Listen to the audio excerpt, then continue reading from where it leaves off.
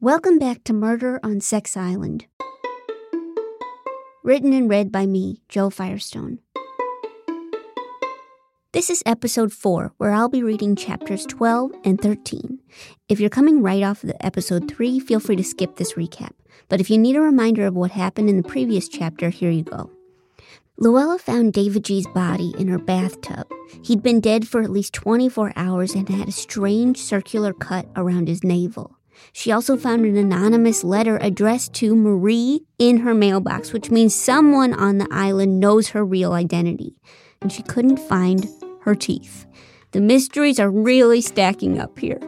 The producers told the cast and crew that David G died by suicide and that they're going to film an orgy vigil in his honor.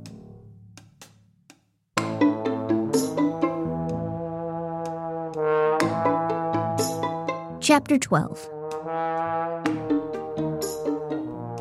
An orgy vigil. Was I in hell? Issa brought me to my trailer and to no one's surprise, an ungodly costume hung on the back of the chair. Black lace underwear and a veil. Where was the top? Where were the pants? I cleared my throat, pointed at it, and shook my head, which I felt was the universal language for where is the top and where are the pants? Issa looked at me totally unfazed. You want a top?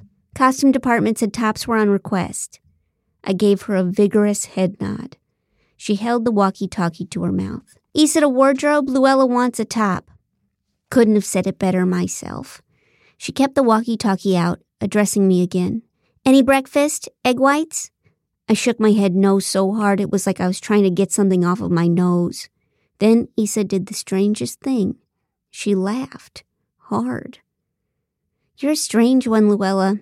I'll be back in 10 to take you to set. She shook her head and trotted off. Okay, so Issa was callous and overworked, but maybe I could find an ally in her yet. A few minutes later, someone knocked on my trailer door. I had high hopes it was the wardrobe department with a turtleneck. Instead, I found John wearing a blue chambray shirt that matched his eyes. I noticed it was misbuttoned. He asked to come in. I nodded. He sat down on the plastic couch, wringing his hands. They did the toxicology report. Apparently he'd had a lethal dose of ethylene glycol, he said. Ethylene glycol, or as it's more familiarly known, antifreeze. You know, the blue stuff you generally pour in your car and not down a human being's gullet. Reports suggested he'd been dead for up to 4 days when you found him. Stephanie thought it best to officially call it a suicide for now. She thought telling people he was murdered might make everyone super paranoid, but I don't know. I feel like if you're going to kill yourself, you don't drink car fluid. Do you think we're doing the right thing here? I shrugged. You don't think it was a suicide, do you? He asked. I shook my head no. He glanced over at my costume still hanging limply on the back of the chair. Geez, if you want, they can get you a shirt. I gave him the double thumbs up. He cleared his throat and then stood up. Well, I'll leave you to it. Wanted you to know the latest. He paused. Oh, I forgot. I brought you a coffee. He set down the large paper cup on my dressing table. Funny when someone mentions poison and hands you a drink a moment later. I needed to know why he didn't want the police involved that night, why he went along with this whole suicide ruse, why he looked disheveled on a Friday morning. But finding all that out without speaking was going to be nearly impossible. John paused at the doorway and turned to me. I talked to Nate if you haven't already. Nate and David G were pretty close until the end. Oh, and sorry about the orgy vigil, he shrugged, laughing a little. Director's idea. Enjoy the coffee. John excused himself, gently closing the trailer door behind him. I immediately poured the coffee down the toilet, then panicked as I'd forgotten how to flush it. It was a lever you were supposed to push both up and down with your foot. One way let water in, and the other opened a little hole in the bottom of the toilet to move the waste out, and whoever designed this thing had absolutely no regard for human intuition. A minute later, wardrobe was waiting outside the trailer with what I'd loosely call a shirt, and I got dressed quickly. It would have to do. All I was thinking about now was Nate. What did John mean when he said, until the end? Was he alluding to the Blair rimjob debacle of episodes 12 through 15? Issa escorted me to set, which was a loft space they'd turned into a porny-looking bedroom. It had a California king-size bed with black satin sheets and a mirrored ceiling. Nate and Ethan were already there, sitting silently on the bed. I joined them on the opposite side and glanced over at Nate. He was about 6'2", with a baby face, a six-pack, and a buzz cut. The rest of his body he kept fastidiously hairless. He wore a gold chain with a cross on it. Fun fact, Nate was the only practicing Christian on Sex Island. Sitting next to Nate, Ethan looked almost his opposite. He was 5'9" and covered with dark curly body hair. If the women's testimonials were to be trusted, he had a whopping 10-inch penis. There were rumors online that he wore special 10-inch penis underwear that was custom made by H&M. Sounded like a difficult life. A little later, Sarah, Phil, and David N. were brought in. Phil winked at me and I felt my face flush. I looked around and noticed the cameramen had already begun shooting. I was beginning to understand that this show afforded its cast little privacy. Sarah, the tall blonde whose whole personality was being nice, who once confessed to wearing a 24-karat gold toe ring she got from some random guy in Egypt, was the first to speak. "Did you guys hear they found David G?" she asked, holding a plastic container of what I recognized as the egg whites. Ethan kept looking at the floor. "Man, it's so sad." "I just can't believe it was a suicide," David N. said slowly, to no one in particular. He was the skinniest guy on the show and had been trying to grow a goatee for the last month. Online, the fans were pleading for him to shave it off. Phil sat next to me. "I don't know, guys. You never know what's going on inside someone else's mind." He started rubbing my shoulders and I shied away. I liked Phil, but I didn't think we'd gotten to the public shoulder-rubbing stage of our relationship. "Too hard, babe?" he asked me with what seemed like genuine concern. I nodded and stood up, making my way over to a big cooler full of bottled waters. For those wondering, I was still, very unfortunately, without my Luella teeth. Sarah picked at her egg whites, then threw the whole container in the garbage can where they belonged. "Tasha flat out told the producers she wouldn't be on camera today. Honestly, good for her," she said. Ethan chimed in. "Well, she's the one who broke his heart. Maybe she feels responsible. Who knows, maybe she is responsible." Sarah looked at him in shock. "Ethan, that's so not fair." Suddenly, Blair stormed in, wearing a bright purple feather robe. I noticed it shed, leaving a trail of purple wisps in her wake. "What the hell? Have you guys heard about David G? They found him dead in a random bathroom. Nate, baby, are you okay?" Nate was full on crying now. He had a line of snot smeared across his cheek and still somehow managed to look attractive. His shoulders heaved up and down. "This freaking sucks," he bellowed. I looked up and realized Phil had been watching me this whole time. "I can't believe Luella just got here.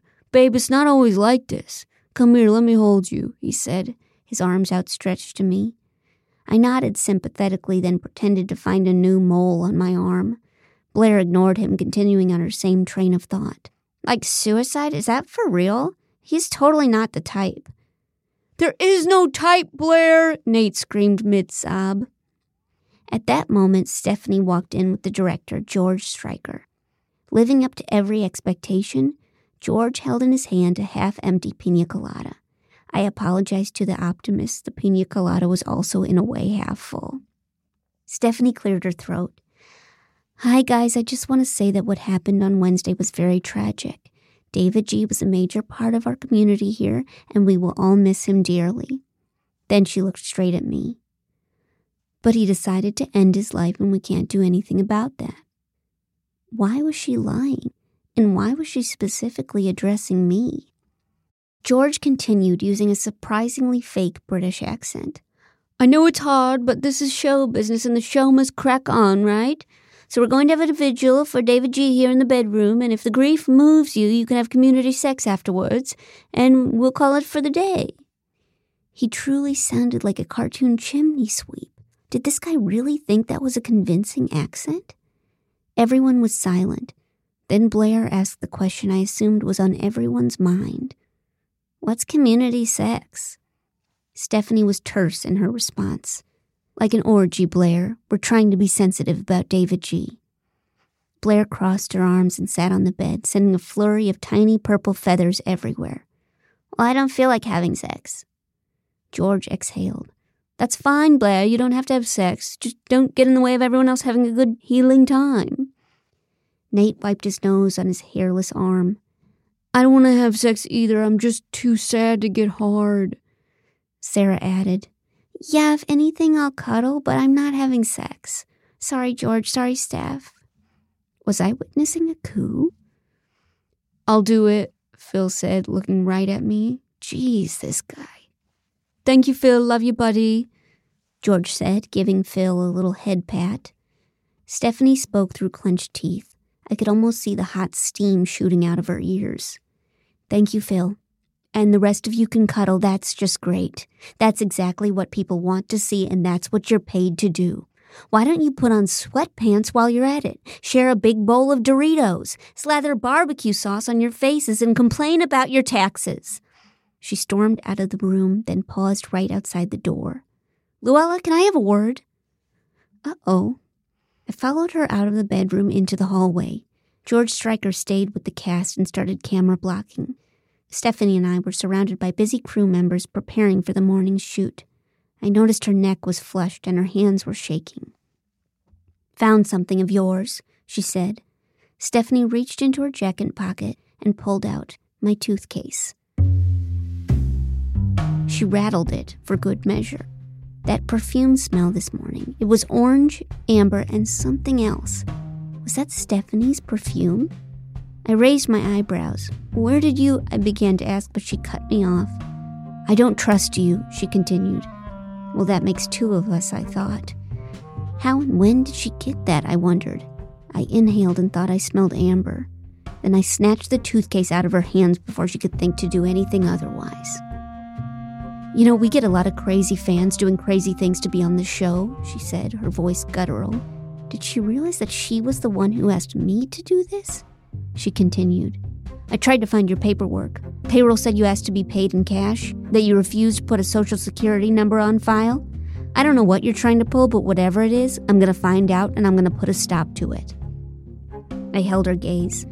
Stephanie's teeth were clenched. She gave me a tense nod, then walked away. I stood there in disbelief. What had just happened? I looked around and saw Issa standing there. She must have heard everything. I'd have to make her my ally sooner than I thought. Chapter 13. I snuck into a closet to pop my Luella teeth back in, then returned to the porny room to find the cast quietly cuddling on the bed. It looked almost cozy if you removed 100% of the context. Occasionally, Issa would pull someone off the bed for a filmed confessional. Those took place in another room, so I couldn't hear much, but Nate came back from his, red-eyed and sniffling. Ultimately, the orgy vigil was a bust. The group ended up holding each other for about 3 hours. Eventually, Issa came in and told us the editors were just going to put moaning sounds over footage of melting candles and that we could all go home. An hour later, I got a text from a number I didn't know. It simply said, Meet at Cantina, 5 p.m. Tell no one. I figured this was the infamous cantina Stephanie had mentioned. At 5 p.m., the sun would still be out. If someone was trying to hurt me, doing it in broad daylight would not be ideal. I decided to go. Someone wanted to meet with Luella. Maybe this was an informant. I left the apartment building around 4:30 and had a nagging feeling someone was watching me. I knew technically we weren't supposed to leave the compound, but since I wasn't actually part of the cast, I felt above the rules in some respects. Besides, with the Luella teeth safely back in my mouth, I had a little spring in my step, even if that interaction with Stephanie left me shaken.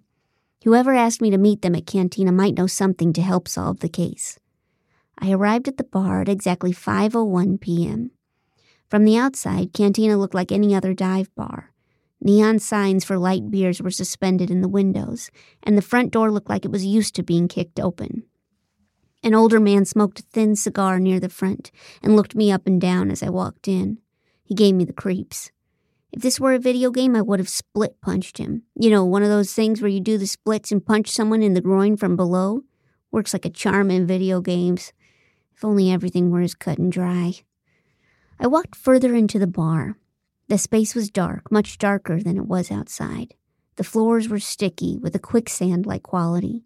If my shoes stayed put for too long, it became difficult to move forward. My mind spiraled through all the substances that could have made a floor so sticky. Spilled margaritas, semen, a lifetime supply of chewed juicy fruit. The smell of bleach competed with the smell of stale beer. It was a close call, but it seemed stale beer would take the win that evening. I looked around for any recognizable face. A husky man with a long gray beard and a beat-up leather jacket played a slow game of darts against himself. The bartender, wearing a tank top and board shorts, was busy cleaning his left ear with his pointer finger. I made a mental note to avoid ordering any drink he'd have to squeeze something into. I was starting to feel like I'd been pranked or set up when I felt a tap on my shoulder. I turned to find Sarah, blonde, tall, and smiling at me. She gave me a big hug. "I'm so glad you got my text. Yay, come in, we're in the back." Maybe it wasn't so bad. Sarah was nice. I followed her into a back room where David and Nate, Blair, and Tasha were sitting around an old wooden table sharing a pitcher of beer. No Ethan, no Phil. I was surprised to see Tasha there. Her long black hair was up in a messy bun, and she didn't look like she'd slept much the last couple nights. Blair looked up at me. "New girl wants some beer?" I nodded, and she poured me a glass of mostly foam. I sat in the small space between Nate and Sarah and took a sip. Oh goody, it was just how I liked it. Very warm. Everyone seemed to be about 2 beers in, by which I mean they were coherent but loose. Nate turned toward me, his golden cross gleaming in the low light. His eyes were still red-rimmed, and he spoke about an inch from my face. Lula, it's so bad here," Tasha corrected him. "Nate, her name is Luelli, like Julie with a lily." These were real creatives I was dealing with here. "Why is it bad?" I asked Nate. "They killed David G. He was too beautiful, so they killed him." He began to weep and put his head on the table. Sarah rubbed his hairless shoulders. "Who do you think killed him?" I figured it couldn't hurt to ask. Tasha poured herself another beer. "I bet it was that producer, Stephanie. She wanted him and she couldn't have him, so she killed him." David N. spoke up then. In the dim bar lighting, his sparse goatee almost looked filled in. "Wait, I thought they were already sleeping together." "No," Tasha said sharply, "but she definitely wanted him." "Well, everybody wanted him," Blair added. I saw Nate look to her. She avoided his glance. "What's with John?" I asked. Nobody responded. Sarah looked around, then answered for the group. John's fine." "Did you guys know he's from the same town as David G? I think they were like family friends or something. That's what Stephanie told me," David N. added. I considered this information. When it came to John, it seemed Stephanie was quite the talker. Nate slammed his beer down. "You know what's so messed up about all this? 2 weeks ago, David G told me he got a call from an acting agent." David N. looked up from his beer. "Wait, he did? For real?"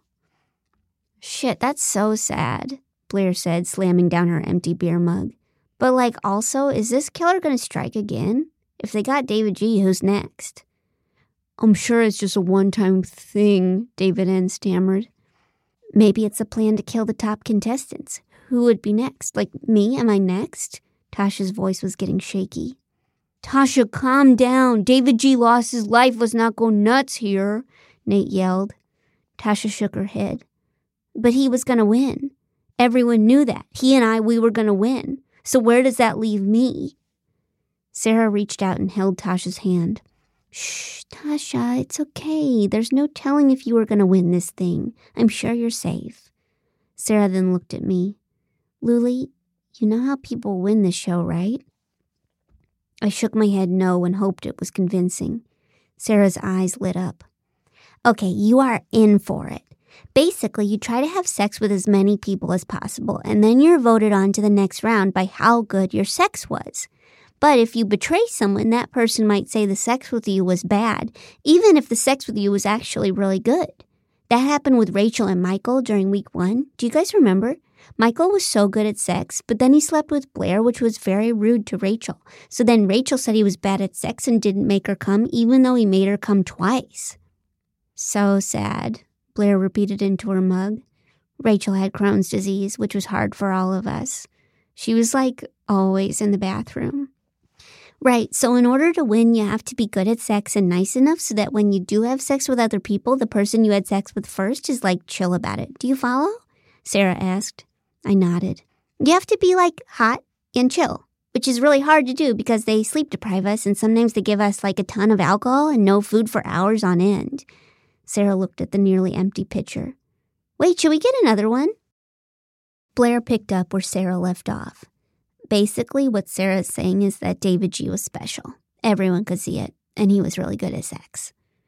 So good at sex, Tasha and Sarah said almost in unison. I thought I saw David N. make eyes at Nate, but when I looked again, they were both nodding sympathetically. Wow, I said and took a sip. My beer was actually hot now, but I choked it down. Where are Ethan and Phil? We never see Phil outside of set, David N. answered. And I don't know where Ethan is. He didn't respond to the group text. The group text? I asked.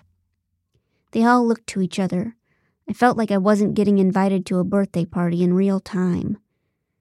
If you add somebody to the group text, does that mean they get to see the text that came before they were added to it? Sarah asked. I don't think so, Nate answered. Sarah took in this information with a slow nod. Well, we can add you if you want, she coolly offered. Thanks, I said.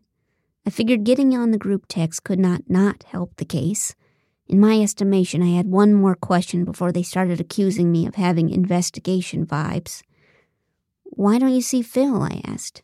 He kind of keeps to himself, works out a lot. I think he likes you, though, David N. said with a smile.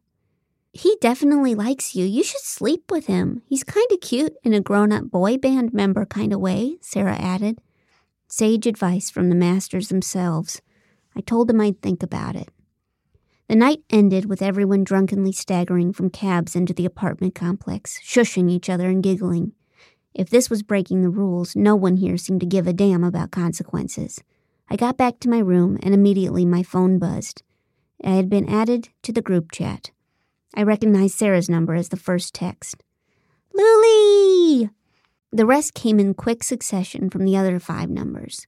I tried deducing who was who using my ace detective skills. I was only a little buzzed on warm beer.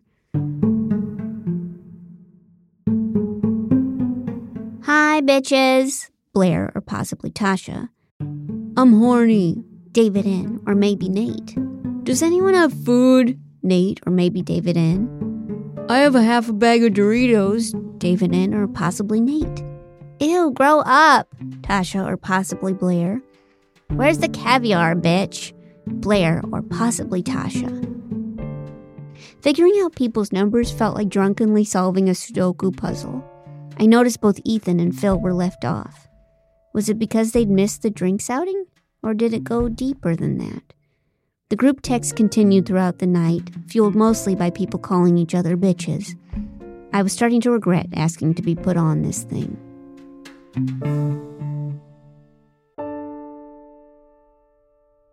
Saturday morning, I woke up and realized it was already Saturday afternoon. I lay in bed wondering where my cats were until I remembered I was on an island, a man had been poisoned, and there was a killer on the loose. Before I could begin to wallow in my guilt spiral, I got on my Luella gear and headed out to determine where, if anywhere, a murder could take place around here. Of the means, motive, and opportunity trio, today I would laser in on the big O, by which I meant opportunity, not orgasm, though I understand how given the circumstances, whatever. I slowly made my way from the apartment building to the crew parking lot. Where could you kill someone? And where could you hide a dead body for up to 4 days? Seeing the huge lot devoid of people was strange.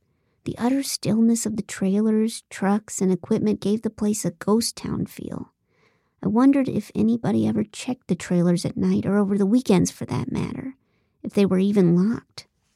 Everyone's trailer had their name printed on a star that was fixed to their door, just like a nursery school would. I ambled through the rows of trailers and found myself in front of Phil's. As I walked up the metal grate stairs, they squeaked loudly. So much for being discreet. I tried his door and it turned out to be locked. Then I looked to the flimsy windows. Surely those weren't so secure. I grabbed some apple boxes that were lying around. These were basic wooden boxes you could sit or stand on or stack things on top of. I don't know why they called them apple boxes. Maybe in old Hollywood they served a double purpose of also storing fruit for the hungry cameramen. I stacked up a few apple boxes until I was at eye level with Phil's window. Then using the heel of my palm, I popped out the plastic window pane. It fell inside the trailer, clattering to the ground while remaining intact. For all the evils of plastic, it really is a boon for the breaking and entering community. With ample grunting and something I could only refer to as squelching, I was finally able to hoist my body inside. I cursed myself for not having more upper body strength. Luckily, I landed with a nice thud on the couch. It smelled like Phil in there. Coconut, vanilla, sunshine. I tried to put the kiss out of my mind. His trailer was larger than mine, with room for a recliner chair and a bigger fridge. I looked inside. Rows upon rows of Gatorades and a Tupperware containing 6 peeled hard-boiled eggs. His trash had been emptied. I startled myself catching my reflection in the mirror. I realized I didn't quite know what I was looking for, and I was jumpy. If the trash was taken out, that meant people came by to clean it regularly, which meant a dead body couldn't just hang out in there for days. Then my eyes wandered up to a photograph tucked into the top right corner of the vanity. It was an old wallet-sized portrait of a woman. From her fashion choices and hairdo, I guessed the photo was taken in the mid-1980s. She looked to be about 18 years old, fresh-faced, pretty. To be honest, she looked a little like Phil. Same brown eyes, same long lashes. Maybe she was his mother, or a beloved aunt, or possibly a younger photograph of his much older girlfriend. I wanted to find out more about Phil. He intrigued me. And it wasn't like that. I didn't just want, all right, I'm the storyteller here. We're moving on. I left Phil's trailer feeling like I'd just violated his space for nothing. I put the window pane back in and left through the door like a civilized human being. I had to leave it unlocked, but I figured it didn't matter much with the window being removable. I mean, someone could break in even if they had no upper body strength whatsoever. What else could be done around here if someone with wet noodle arms had a killer's instinct? I was carrying the apple boxes back to where I'd found them when I heard 2 men's voices arguing. I quickly hid behind Phil's trailer and listened. "Don't tell me what to do," yelled one man. "Bro, I'm not. I just want to do it right," said the other. I recognized the first voice as Nate's. The second I couldn't place. The voices got closer and angrier until they stopped entirely. I looked up to find Nate and Ethan staring at me as I crouched against the trailer's metal siding. "What are you doing here?" Ethan asked me gruffly. "I'm lost," I said. "The apartment building is over there," Nate said, pointing to the only building taller than 2 stories within a mile. I nodded and stood, my knees cracking on the way up. Nate quickly looked at Ethan. "We can take you if you want," he said. "I'm good," I said, already heading in the direction of the apartment building. Once I was 20 feet away, I looked back. The 2 of them were standing there watching me. I quickly walked some more, and when I looked back again, they were gone. Sunday. I spent Sunday poring over the suspects in my notebook. Stephanie was rising on my list. So was John. But why would a producer of a hit show kill their star? David G. was a well-known catch and a frontrunner to win Sex Island. What would either of them stand to gain by killing him? Nate and Ethan were acting very strange near the trailers, and I couldn't quite rule out Tasha yet. Who among them had access to antifreeze? And most importantly, who had access to David G.? Then suddenly I thought again of Issa. How was it she seemed to be everywhere at once? And what did she know? I searched through the box the producers had given me and found her file. Issa was 22 years old and originally from Michigan. Her resume before Sex Island was spotty. She'd been a manager at a frozen yogurt shop and a barista in college. She went to NYU for film. I couldn't imagine that being a production assistant on Sex Island was her dream job. I tried looking her up online. No social media accounts, almost no online presence except for a senior thesis film that was available on Vimeo. The film showed a young woman crying as a naked older man did some type of modern dance behind her. There was no dialogue, only soft ambient music. From what I could gather, the plot was loosely a couple breaks up. I realized while watching her film that these last couple days were the longest I'd gone without actually watching Sex Island. I wondered if there were any clues in the episodes leading up to David G's disappearance. Maybe something that I hadn't given significance to before? Like I'd done countless times before, I began a Sex Island marathon. I decided to start with the Friday before I arrived. The last person to admit to seeing David G was Tasha, and that was Saturday night. He was found dead Wednesday evening, and the coroner said he'd been dead for up to 96 hours. So chances were that David G was killed sometime between late Saturday night and early Sunday morning. That Friday episode was surreal to watch, mostly because David G was still alive in it. He wore a gray t-shirt and scrubs, which seemed a little overkill now that I knew there was a costume department. Why not just stick a sign on his back that said male nurse? He stood near the hibiscus arch, whispering to Tasha, who was giggling and swatting at him. In this shot, they really looked like lovebirds, not at all like a couple that would get into a big fight that day. Certainly not a broken-up couple. I guess who really knew anything, though? I'm sure my ex-husband and I looked happy at least some of the time. Blair and Sarah were lying out in adjacent beach chairs, while Nate and David N took turns seeing who could jump up and touch higher on a small palm tree. Phil was off to the side doing push-ups. I started to wonder where Ethan was when the camera cut to him, lurking behind a cabana and glowering in the direction of David G and Tasha. They cut to Ethan's confessional. He wore an unzipped hoodie with nothing underneath and spoke directly to camera. "I'm not mad. Tasha and David G can do whatever they want. Listen, when you've got 10 inches, there's plenty to go around." His eyes shifted to the person standing beside the camera, and he gave whoever it was an antagonistic smile. The camera cut to a confessional with David G. I noticed in this close-up, under the bright lights, his skin looked gray, and I could see bags under his eyes through the layers of makeup. He spoke directly to camera. "I'm having a great time. Tasha and I are back on track. I know Ethan's upset, but Tasha's a grown woman and she can do whoever she wants. And she picked me, suckers!" With that, David G ripped off his gray t-shirt and waved it around his head, laughing. He paused the episode, dragging the mouse back and forth to examine the footage a few seconds before and after this moment. Very interesting indeed. Whoever cut around David G's navel did it after this episode was taped.